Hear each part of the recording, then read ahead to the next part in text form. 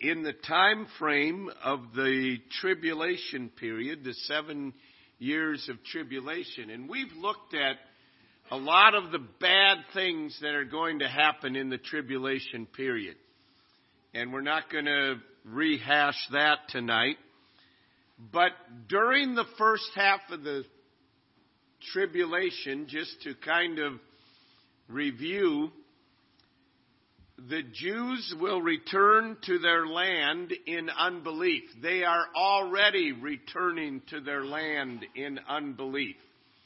And much of what is happening around the world today with the increase of anti-Semitism, it is another tool that is being used to drive Israelis or Jewish people back to Israel. And many are going back to Israel. But they are going back in unbelief. During the first half of the tribulation, we touched on it some last week, the temple will be rebuilt. Already they have the stones prepared, and the vessels to offer sacrifices are already prepared. It's just a matter of getting the property to proceed to build that, but that will happen in the first half of the tribulation. We also know that Antichrist will appear. And last week we looked at the covenant that Israel and the Antichrist would come in, which would guarantee peace to Israel. And it does guarantee that for a period of time until the middle of the tribulation. But we often overlook something that takes place in the tribulation period. And sometimes we're a little faulty in our understanding. You may have heard it said as a motivation for us to be witnessing to other people that, or a motivation for missions, that when the gospel has been preached to every tribe, then Jesus Christ will come again. Or when the last person has received Christ, then Jesus Christ will come again. There's a number of things wrong with that thinking. If that is true, then Jesus Christ's return is not imminent, meaning that it could happen at any time. That means this has to happen before Christ comes again. The gospel has to be preached to every tribe, every creature. Well, that isn't what is going to happen before Christ comes in the rapture. It will happen. But it happens during the tribulation period. And in Revelation chapter 7, it tells us about this. God has never been without a remnant of His people upon the face of the earth, and He never will be. He will always have His people here on the earth. And Revelation chapter 7 tells us about His remnant that will be on the earth after we as believers of the church age are caught up to meet the Lord in the air. Revelation chapter 7, verse 1. And after these things, I saw 4 angels standing on the 4 corners of the earth, holding the 4 winds of the earth, that the wind should not blow on the earth, nor on the sea, nor on any tree. And I saw another angel ascending from the east, having the seal of the living God, and he cried with a loud voice to the 4 angels, to whom it was given to hurt the earth and the sea, saying, Hurt not the earth, neither the sea, nor the trees, till we have sealed the servants of our God in their foreheads. And I heard the number of them which were sealed, and there were sealed 144,000 of all the tribes of the children of Israel. And verses 5 through 8 list all of the tribes of the children of Israel, the 12 tribes. There are 12,000 of each tribe to equal 144,000. Now, these 144,000 are unique individuals. And we'll mention some of those things. These 144,000 have been the discussion of various theologians, various religious leaders. Jehovah's Witness believe that the 144,000 will be the Jehovah's Witnesses. I don't know what they do with that when they had more than 144,000. Maybe it's the top 144,000. So maybe every week they come out with not the top 25 rankings, but the top 144,000 rankings. But here he clearly tells us that it is 12,000 of each tribe. All right? It's not a mystery here. He tells us that. These 144,000 will be protected from God's judgment and from Satan's attack. You notice verse 4. And I heard the number of them which were sealed, and they were sealed 144,000. Sealed meaning that they will be protected from the judgments of God. See, during the tribulation, there are two dynamics going on. God is over all of them, but one is the judgments of God that He is bringing, and part of the judgments of God will be the vile hatred and attacks of Satan against anything that is righteous. For that reason, there will be many martyrs for the cause of Christ during the tribulation period. But these 144,000 will be sealed by God. They will be protected from the judgments of God and Satan's attack. And they specifically are servants of God. Notice verse 3. The angel said, saying, hurt not the earth, neither the seas, nor the trees, till we have sealed the servants of our God in their foreheads. So, God raises up 144,000. He provides them special protection, and they are here on the earth to serve God, and primarily their mission is that they will be preaching the gospel of Jesus Christ to all the nations. Some may have thought, well, people aren't going to be saved during the tribulation. Notice if you'd look in verse 9 of Revelation 7. After this I beheld, and lo, a great multitude, which no man could number, of all nations and kindreds and people and tongues, stood before the throne and before the Lamb, clothed with white robes and palms in their hands, and cried with a loud voice, saying, Salvation to our God, which sitteth upon the throne, and unto the Lamb.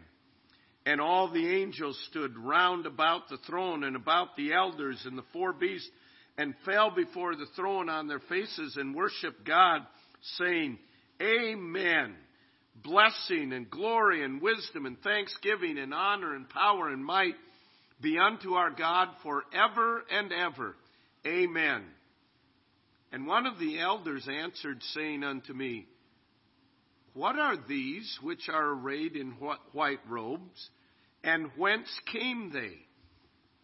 And I said unto him, Sir, thou knowest. And he said to me, These are they which came out of the great tribulation, and have washed their robes, and made them white in the blood of the Lamb. Therefore they are before the throne of God, and serve him day and night in his temple.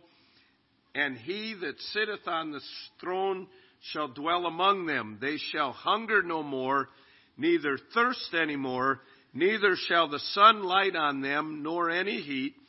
For the Lamb which is in the midst of the throne shall feed them, and shall lead them unto living fountains of water, and God shall wipe away all tears from their eyes. So, the picture. Around the throne there are multitudes which no man could number, out of every nation and every tribe and every tongue. And they are praising God. And they ask the question, who are these and where did they come from? And he said, These are those who have washed their robes in the blood of the Lamb. And they are the ones that came, verse 14, out of the great tribulation period. During the tribulation period, 144,000 specifically empowered by God will go out and preach the gospel to the ends of the earth, and multitudes will be saved, and multitudes will die because they have placed their faith and trust in Jesus Christ. And they will die of hunger, they will die of thirst, they will die of exposure, because they will not take the mark of the beast. They will not be able to buy and sell. And that's why it says in verse 16, They shall hunger no more, neither shall they thirst any more, neither shall the sun light on them, nor any heat. And God shall wipe away all tears from their eyes. These 144,000 will preach the gospel, and multitudes of every nation will be saved. It doesn't minimize the fact that we are to carry the gospel. That's our job now. It doesn't mean that, what's the big deal? That the gospel will be preached in the 7-year tribulation, and people will hear it and respond to it. It will be much easier to respond to the gospel now in this day than it will be in the tribulation period, when you know that you are responding to the gospel, and it's very probable that you will soon be dead because of response to the gospel. Now listen, there are people today, when they respond to the gospel, that they really take a death notice on themselves. But across the board in the Great Tribulation, that will be how it is. So God raises up these 144,000. This is the same time that Antichrist is bringing his one world government, that Antichrist has his one world religion, that Antichrist is making war against the saints of God. And yet, in the midst of all of that, God continues his work. Let me just list 3 applications from this.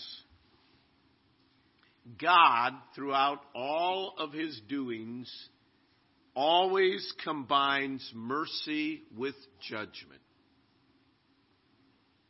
When God brought the flood upon mankind, for 120 years there was the preaching of Noah, and God had mercy on anyone who came in the ark. God always brings mercy in combined with judgment. And no one will ever be able to say that I did not have a chance, that there was no mercy available to me.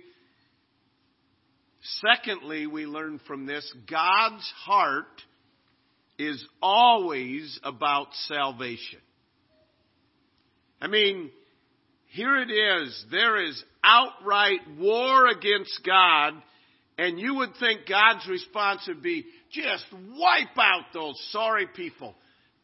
But in the midst of that, He raises up 144 evangelists and sends them out, and He is still longing to restore mankind to what He was designed for. We're back to God's design that we touched on this morning.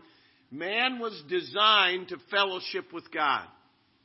And God wants to restore man to that, even at the last hour of history, if you please. And thankfully, multitudes do it. And another application we learn from this, heaven is well worth any suffering experienced in this life.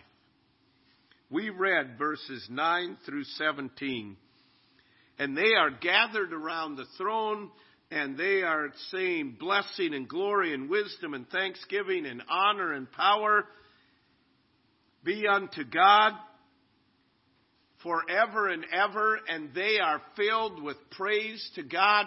These are individuals that we can't even imagine what they've gone through, and beheaded, burned at the stake, dying of starvation, whatever it is. But to be in the presence of God, the former things are passed away. Romans 8 says, the sufferings of this present time are not worthy to be compared with the glories of the future. And we need to keep that foremost in our minds. In this life, there are some definite sufferings. And individuals, you that are seated here tonight, many of you have experienced sufferings, and maybe right now are in the midst of it. And it is not necessarily persecution, but bearing great burdens. As the songwriter said, it will be worth it all when we see Christ. There will be, as we continue to follow Jesus Christ, there will be misunderstandings. There will be false accusations. They will think we are, it has happened throughout history, that we are the scum of the earth. But it will be worth it all when we see Jesus. There is no suffering that can compare to the glory of the future. And if you read through the epistles, one of the things that was foremost on their mind was heaven. Not that they were living in a sweet by and by, pie in the sky type of thing and not living the reality here. It was they were living the reality here, and the only way that they got through it was understanding the best is yet to come. And here we see a picture into heaven of these multitudes that were martyred during the tribulation period.